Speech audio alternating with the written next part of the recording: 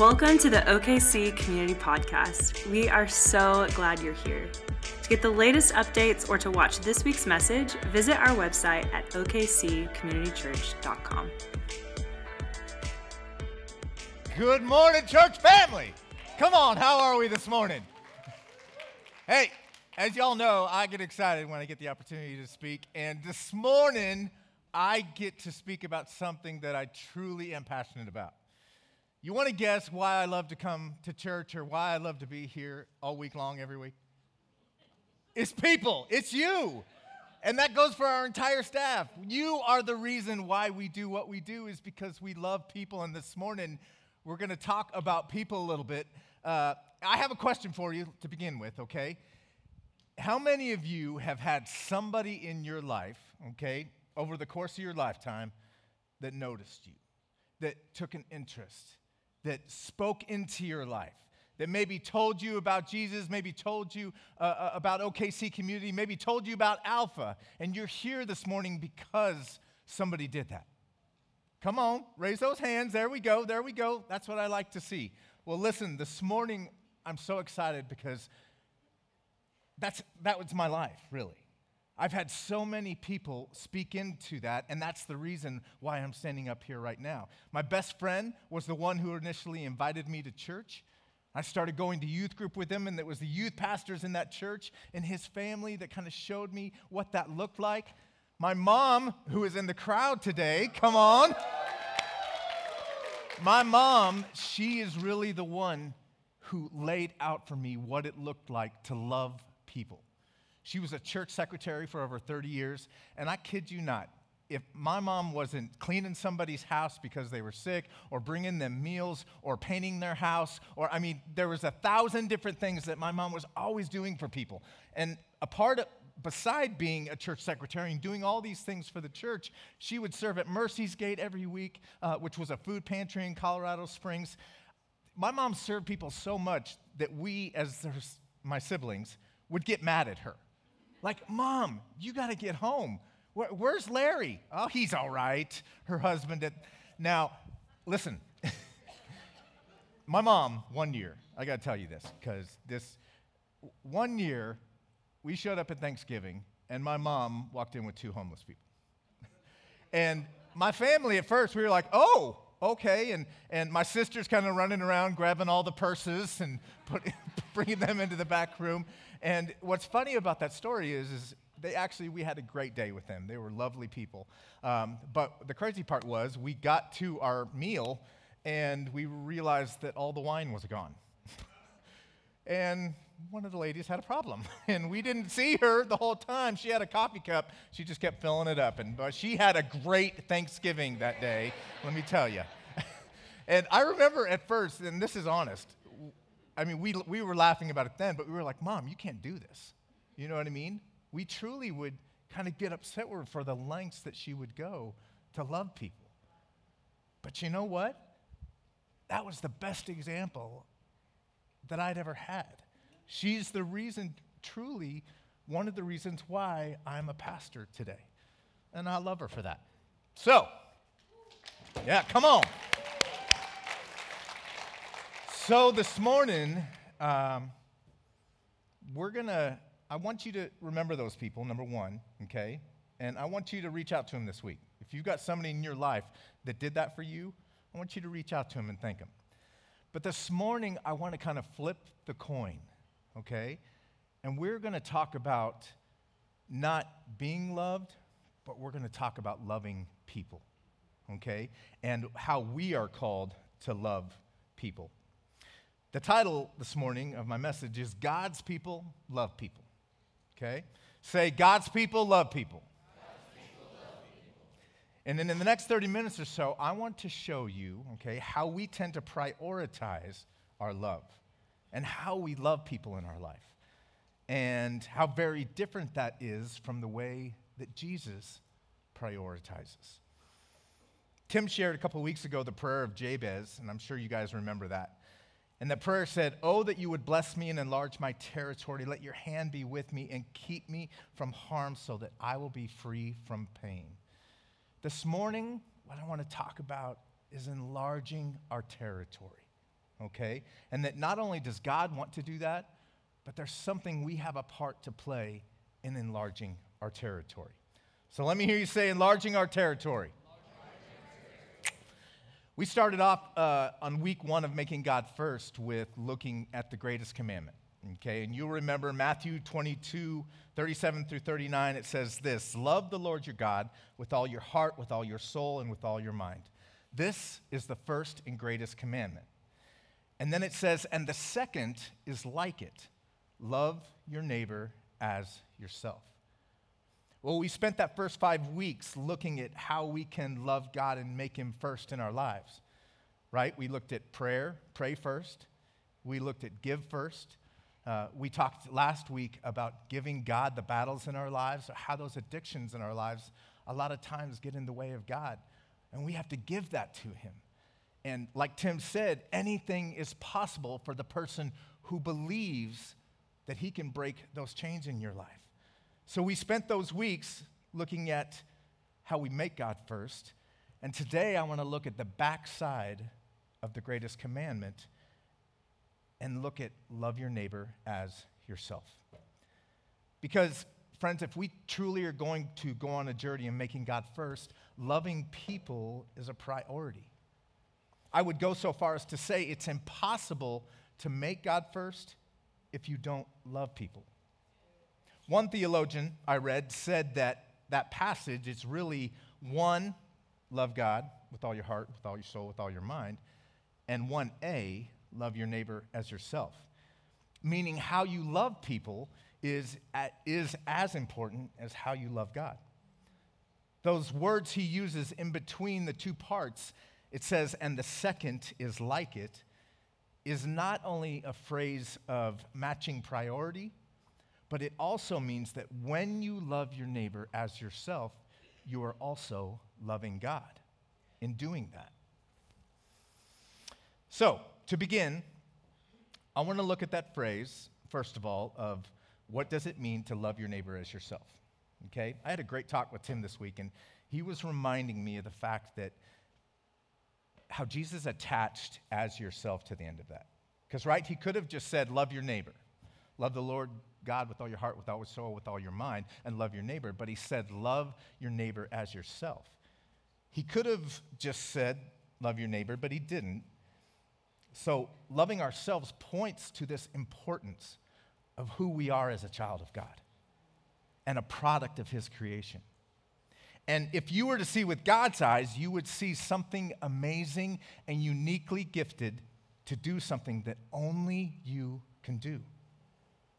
Now, having said that, there's also another side to that coin, right? That we cannot let our self-love get out of control, for we're called to be humble, right? Jesus said, learn from me, and I am gentle and humble in heart, right? I love how the commentaries put it about that phrase, love your neighbor as yourself. He said, this doesn't mean that we love ourselves before we can love anyone else. It means that in the same way we take care of ourselves and are concerned about our own interests, we should take care and have concern for the interests of others. So to make it simple and plain, God believes that you are amazing. You should believe that you are amazing. God created you beautiful and dashing and amazing for the purpose of loving others so well that they see God and realize that they are amazing. Amen? So, look at your neighbor and say, I am amazing. Now look at them and say, you are amazing. Come on. All right, so second question, okay? Who are our neighbors? Who are our neighbors? First of all, in the Luke version of the greatest commandment, if you go and look at that version in Luke 10, the guy that was trying to basically trap Jesus and asking him this question, when he told him the greatest commandment, he followed that up, well, who is my neighbor? And this is what Jesus said. He said, a man was going down from Jerusalem to Jericho when he was attacked by robbers. They stripped him of his clothes, beat him, and went away, leaving him half dead.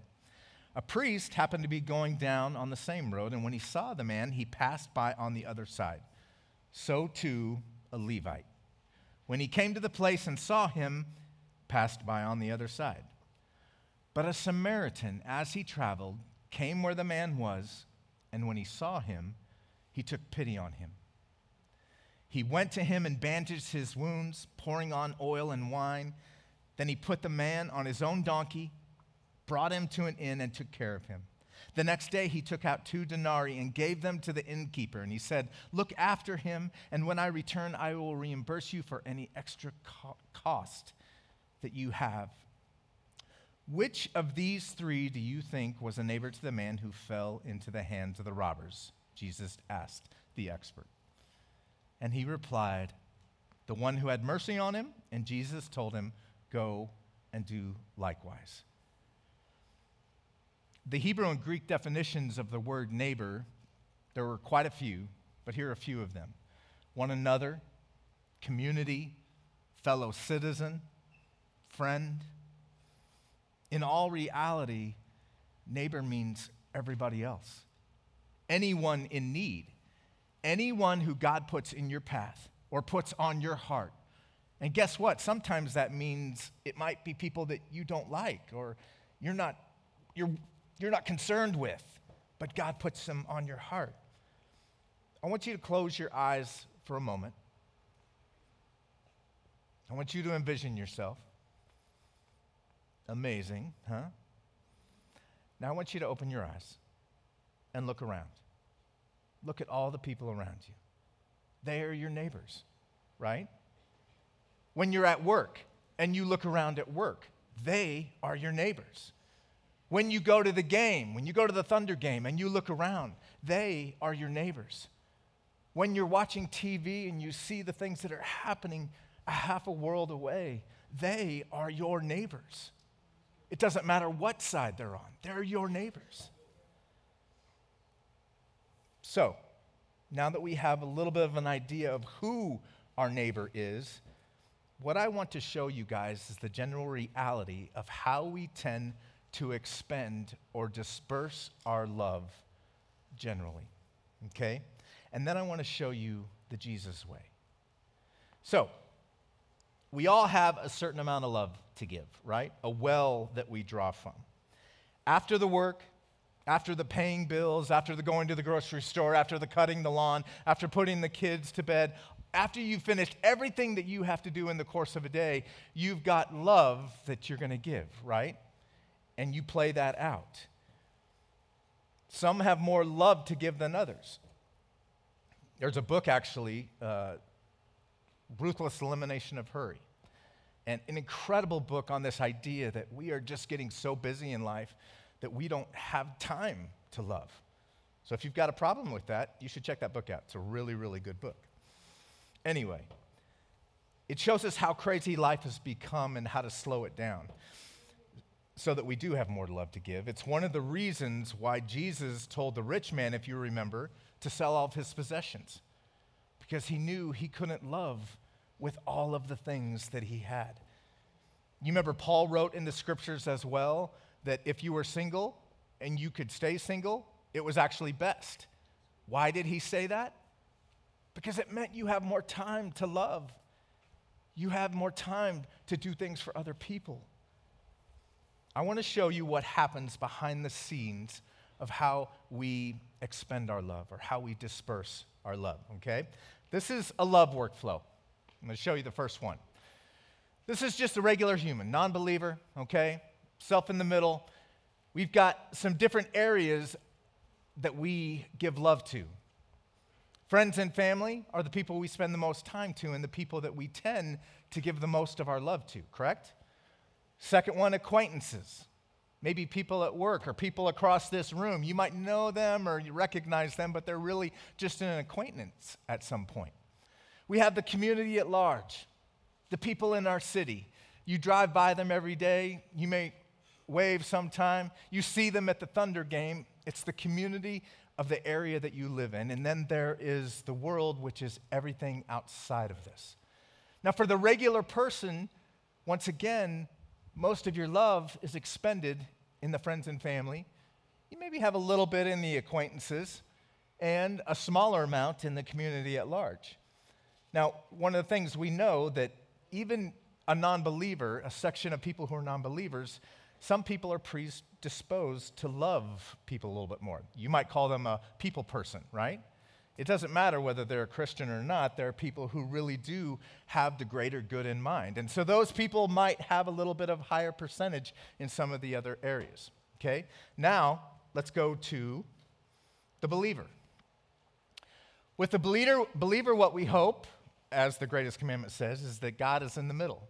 Love the Lord your God, right? And then we have the same things, friends and family, acquaintances, community at large, and the world. And these are all obviously arbitrary numbers. The hope, you would think, is because we have been given the call, we have been given the words of love your neighbor as well as go and disciple others, that we would actually have higher percentages in these other areas, right? That it wouldn't be just family and friends that we are spending our love on, but it would also be acquaintances. We would be reaching out to them. It would also be the greater community that we would be reaching out to them. Well, I have a question for you this morning. I want you to look at those areas, friends and family, acquaintances, community at large in the world, and I want you to think of what those percentages would be for you. Do you expend your love all in friends and family, maybe a little bit in acquaintances, and even less in community at large? Maybe you have a larger percentages in acquaintance and community and the world. Has your life as a follower of Jesus and the way that you expend your love, has it changed since following Christ? Should we be different than somebody who is a non-believer? Because see, somebody who's a non-believer, they have no call on their life to love people. But those of us who claim to be followers of Jesus, guys, we've been told by Jesus, love your neighbor. We've been told, go and make disciples, baptize in the name of the Father, the Son, and the Holy Spirit. This is a call that's on every single one of our lives, not just one or two or the ones who are people persons, right? So now I want us to look at Jesus, the way he expends love. The way that Jesus expends love is all of those areas are in the same boat, which is strange to see. Now, this is coming obviously from the Gospels and what we know of Jesus during his time of ministry. Obviously, he had 30 years where he grew up in Nazareth, and he was a carpenter, and we don't really know a lot about that time, but we were given clues along the way. You remember when he was young and his parents couldn't find him, they had left the city, and he's still back at the temple, right? So he had different priorities already as a young person. Let me give you some examples during his time of ministry. In John chapter 11, we find one of Jesus' best friends, someone he grew up with and was quite close to. Lazarus was really sick, and his sisters sent word to Jesus. It says in chapter 11, now a man named Lazarus was sick. He was from Bethany, the village of Mary and her sister Martha. So the sisters sent word to Jesus, Lord, the one you love is sick. When he heard this, Jesus said, the sickness will not end in death. No, it is for God's glory, so that God's Son may be glorified through it. Now, Jesus loved Martha and her sister and Lazarus, so when he heard that Lazarus was sick, he stayed where he was 2 more days. And then he said to the disciples, let's go back to Judea. His best friend, one of his best friends, is sick and is dying. And yet Jesus stays where he's at 2 more days. Now, in all reality, Jesus knows what everybody else doesn't know, is that Jesus can bring him awake, right? Even though when they get back, he is actually in the tomb and he brings him back to life. But you see, his priorities were different. He had people on his mind. He had eternity on his mind. He had love on his mind. In John 4, you'll remember the story of the Samaritan woman. Jesus and the disciples were running from the Pharisees. They were kind of after him, and so they decided to head down to Galilee. Normally, I think they take the outside route around Samaria, because as most of you know, Jews and Samaritans didn't really get along, and Jews looked poorly on Samaritans, but they decided to go through Samaria. Jesus steps aside, the disciples go looking for food, and he ends up at a well where he talks to a woman, and he tells her about living water. She ends up going and telling all the people about the Messiah had come. Jesus had a different priority than the disciples did. He was searching out opportunities to tell people the truth, to tell people about love, to tell people about living water. In one of the most defining moments that shows us that Jesus' priorities were different, in Luke 8:21, it says, "Now Jesus' mother and brothers came to see him, but they were not able to get near him because of the crowd. Someone told him, 'Your mother and brothers are standing outside wanting to see you.' And he replied, 'My mother and brothers are those who hear God's word and put it into practice.'" Even the priority for his family at that point had changed. Jesus' love for people played out in so many different ways than ours does. Did Jesus love his family? Absolutely. There's no doubt. There's a moment when he's on the cross and his mother is down below.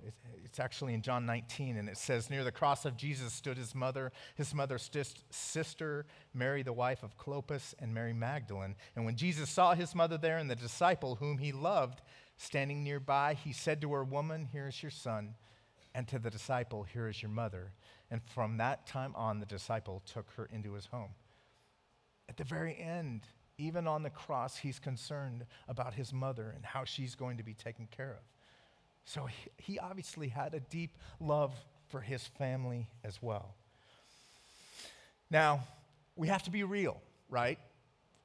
We don't have the same call that Jesus had from the Father.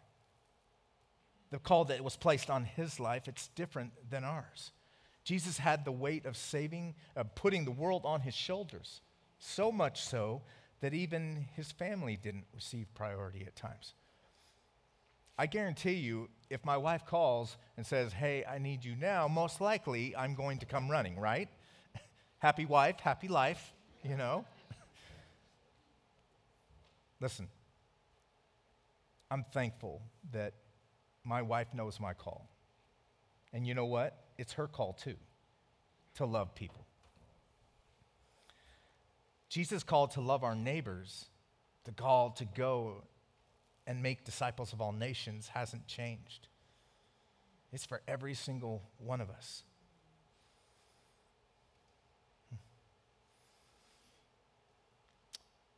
So if that's the case, does the expenditure, the way that we love people, should it be different? Should it change? How do we bridge the difference between how the majority of us as believers use our love and how Jesus used his love and his priorities? We just can't use the excuse that, he had a different call, right? There's a passage of scripture written by Paul to the church in Philippi, and he said this. He said, "Therefore, if you have any encouragement from being united in Christ, any comfort from his love, if any common sharing in the Spirit, if any tenderness and compassion, then make my joy complete by being like-minded, having the same love, being one in spirit and of one mind. Do nothing out of selfish ambition or vain conceit. Rather, in humility, value others above yourselves, not looking to your own interests, but each of you to the interests of others. In your relationships with one another, have the same mindset as Christ Jesus." This passage that was written by Paul to the church in Philippi is a call for us to imitate Christ. Imitate him in how he walked, imitate him in how he loved, to follow his example. Yes, love our friends and family well, right? I don't think that's supposed to change. It's one of our greatest calls. But as it comes to the other areas, as it comes to the world, as it comes to the community, as it comes to your acquaintances, I wonder if we're supposed to enlarge our territories into those areas a little more than we do. That we should take more opportunities to get around people that we don't know so that we can share the love of Christ. Matthew 5:46 and 47 says this, "If you love those who love you, what reward will you get? Are not even the tax collectors doing that? And if you greet only your own people, what are you doing more than others? Do not even pagans do that?" Jesus went to the places where others didn't. He would reach not only to those he loved and had common ground with, but to those who were different and those that didn't even agree with him. He loved those that seemed unlovable and cared for those that society had claimed as unclean. I love this quote by Bob Goff, and I don't know if you've ever read a Bob Goff book. He wrote the book Love Does. He wrote the book Everybody Always. And he said this, he said, "The world will figure out what we really believe by watching what we actually do." I think what I'm proposing this morning to you guys as imitators of Christ, maybe we should consider enlarging the territory of those we choose to give our love to and expanding into the area of acquaintances, community at large, and the world. And in so doing, start to live out more fully the idea of loving your neighbor, of going and making disciples. We've been having these things called First Wednesdays. And on our first Wednesday in January, we did this night where we had a bulletin board, and I meant to bring it over and forgot to do it. But that night, we had 4 different areas of life that Tim talked about. We had pray first, give first, reach first, or mentor first. And during worship that night, if you felt God moving in your heart towards one of those, it was kind of a commitment towards something you wanted to move towards in the year, kind of a beginning of the year type of thing. And that night, I actually went for the reach first, which as a pastor you might think seems a little weird because I'm a pastor and that's what I'm supposed to do normally, right? Well, the thing that I found over the years as being a pastor is I begin to get caught up in here. I begin to get caught up of making sure you guys are, growing in your faith and loving you and giving you the hugs and everything on Sunday mornings, which I'm going to continue to do, right? But I think what I felt God say that night was, there's a whole world dying out there. There are people who don't know forgiveness. There are people who don't know love like we know love, right? And all we have to do is just take those opportunities to get out there, to do it, to share that love, to change people's lives the way that being invited by my best friend, to change people's lives like the way that my mom reached out to all of these people over the years. I'm going to close here in a moment, and I want to give you some ideas to enlarge your territory, okay? Really simple, hopefully some fun ideas. But before I do that, there are 2 things that I really believe if this is something that you hear God whispering to you, and He is. I've had people over the course of the last month tell me about different things they're doing. I had a conversation with Andy and Sylvia in our group on Wednesday night, how they're opening up Tuesday nights every single week, and they're inviting new people to come and just have dinner at their house every week. That's awesome. Yes, some of those people they know, but you know what? Their goal of it is that they're inviting people that they don't know into their home. That's what I want to do in my own heart. And I hope that God moves in your heart today as well. So, a couple things that you have to do, I really believe, beforehand. Number one, pray first. You know how in the Lord's Prayer it says, and if God's will be done, right? And so if prayers fall into God's will, it's pretty much a guarantee that he's going to answer that prayer, right? I guarantee you, if you begin to pray, Lord, enlarge my territory, like Tim asked us to do, enlarge my territory, bring people into my life that I can share my story with, bring people into my life that I can really just truly love because they need to know what that love looks like. God is going to answer that prayer, right? Okay, so that's number one. Pray first. The second is, if you're going to do it, if you're going to walk out of here today and think, okay, this is what I'm going to do, listen, you have to plan it. You have to write it down. You have to put it on your calendar. This I know is that when you put something down, when you write something down and put it actually in pen, that you have a 42% higher chance of you actually doing it. In a few minutes, we're going to walk out, and the first thing that your head's going to go to is, what am I eating today? Right? I'm true, right? And half of us are going to forget everything we've talked about. I know some weeks I do, you know? So I don't want that to happen.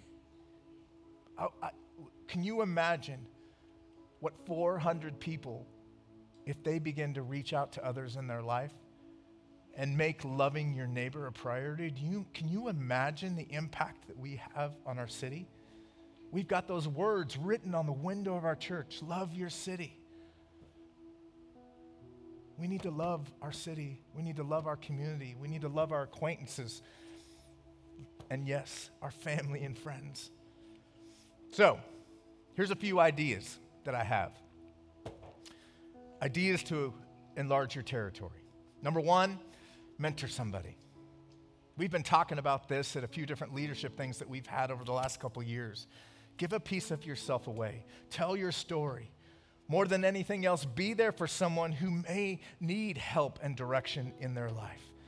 There's a full room of people in here that you have to choose from that you could actually go and ask them out to coffee. Find out a little bit about them and just say, hey, I've been thinking about maybe investing in somebody, and I would love to maybe mentor you for the next 6 months. It's as easy as doing that. It's not a difficult thing. You know, it's one of the easiest ways to disciple people. Just get together, read a passage of Scripture, have discussions about that. You can do that over coffee in 30 to 45 minutes. It's such a simple thing, but for whatever reason, we have a little bit of a fear of it. And trust me, there's no fear. People don't turn down people investing in their lives. We have so many different ways that you can mentor in our church. Kendall Kelly, who's here this morning, we have a kind of a partnership with Comeback Kids Society. We've helped them at Christmas time over the few years. Yeah, she works with students at risk and opportunities galore to mentor a student.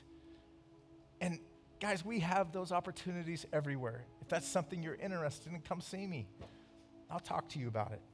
Number two, serve. I know y'all love to hear that word, serve. Listen, here at the church, whether it's on a serve team, whether it is with Love Your City, there's so many different opportunities to serve. Let me tell you why that's so important. I often tell people in Next Step, and if you're coming to Next Step, you're probably going to hear it today. I really believe that serving is the secret sauce of our faith. When you serve with nothing to get back in return, it peels away the selfishness that we tend to put on our lives throughout the week. And listen, it doesn't even have to be here. There are nonprofits all over this city that are looking for people to serve.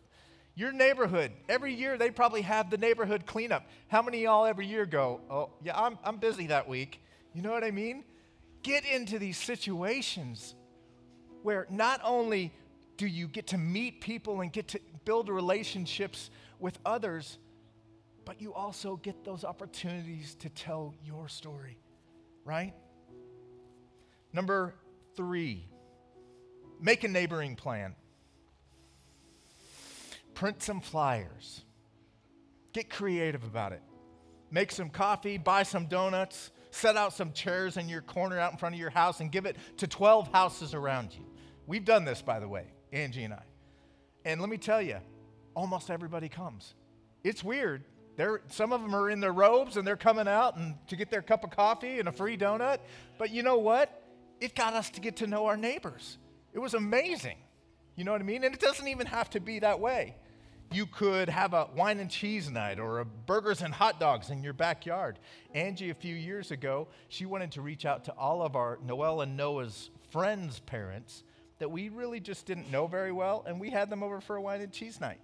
It was amazing. We got to know so many more people, and then every time we would see them at school events, we would get to connect and have deeper conversations. You can be so creative with how you do this.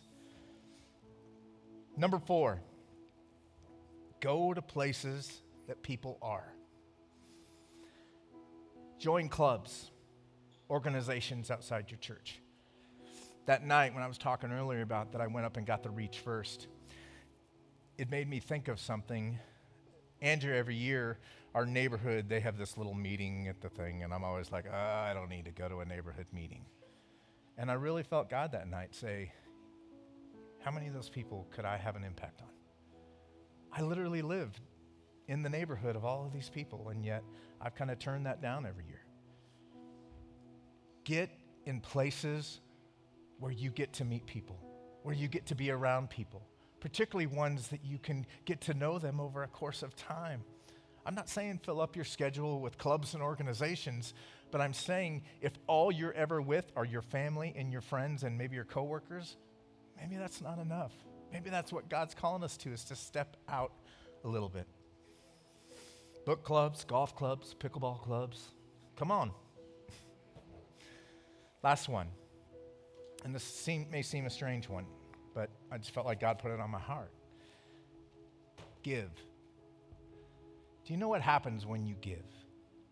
When you tithe with your offerings? When you give, yes, it pays for this building, and it pays for materials that we have up in kids, and it pays for staff, and it pays for all these different things. But you know what else it pays for? It pays for the food at Alpha Night, where people who don't know Jesus are coming to learn. It helps us pay for the meal for 150 guys that we take down to the night shelter every month. When you give, and I'm not even talking about giving here at church as well, you can give to organizations. Tim talked about how they gave to a child. Angie and I give to 2 different children that we've done for probably 12 years. That world peace that was on the map, it's probably, the chances aren't great that I'm going to find myself halfway across the world, right? But it is a way that I can love my neighbor halfway across the world. So when you give, you're touching lives. You're breaking chains. You are a part of those things that happen. In just a moment, I'm going to speak as a prayer today. I'm going to speak a passage over you, passage of Scripture. And I just want you to close your eyes while I'm reading it and listen to it. But if you're here today, our prayer team this morning said, hey, there's somebody in the room this morning that's broken and hurting. There's something I want you to know. You're loved. We love you. God loves you. The people around you, we're all called to love you. And in a few moments, guys, we're going to worship, and the prayer team's going to come down here. And I want to invite you, if God's moved in your heart today, whether it's about loving people and wanting to commit to that to Him, whether it's you have something going on in your life and you really need a touch today. You really need to feel the love of somebody else. Our prayer team's going to be down here. And I just want you all to consider, when you go home today, conversations that you have, what are those percentages? What percentage are you giving to family and friends and acquaintances and community? And what if it looked different? What if it looked a little bit more like Jesus? where we started reaching out and enlarging our territory. Close your eyes. This is 1 Corinthians. If I speak with human eloquence and angelic ecstasy but don't love, I'm nothing but the creaking of a rusty gate. If I speak God's word with power, revealing all his mysteries and making everything plain as day, and if I have faith that says to a mountain, jump, and it jumps, but I don't love, I'm nothing.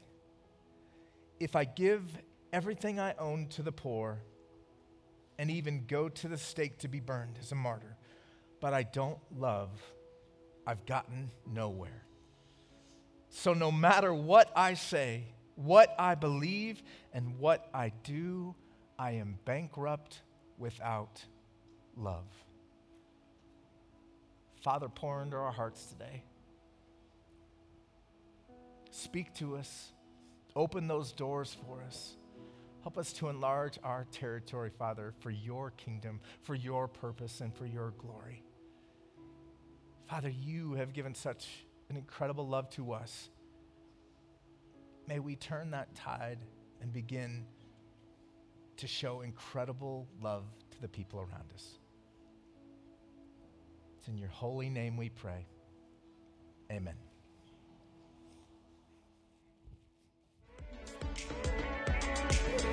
We hope you've enjoyed this week's message. If there's anything we can pray with you about, or if you have questions about God, we'd love to talk with you. Please visit our contact page at okccommunitychurch.com.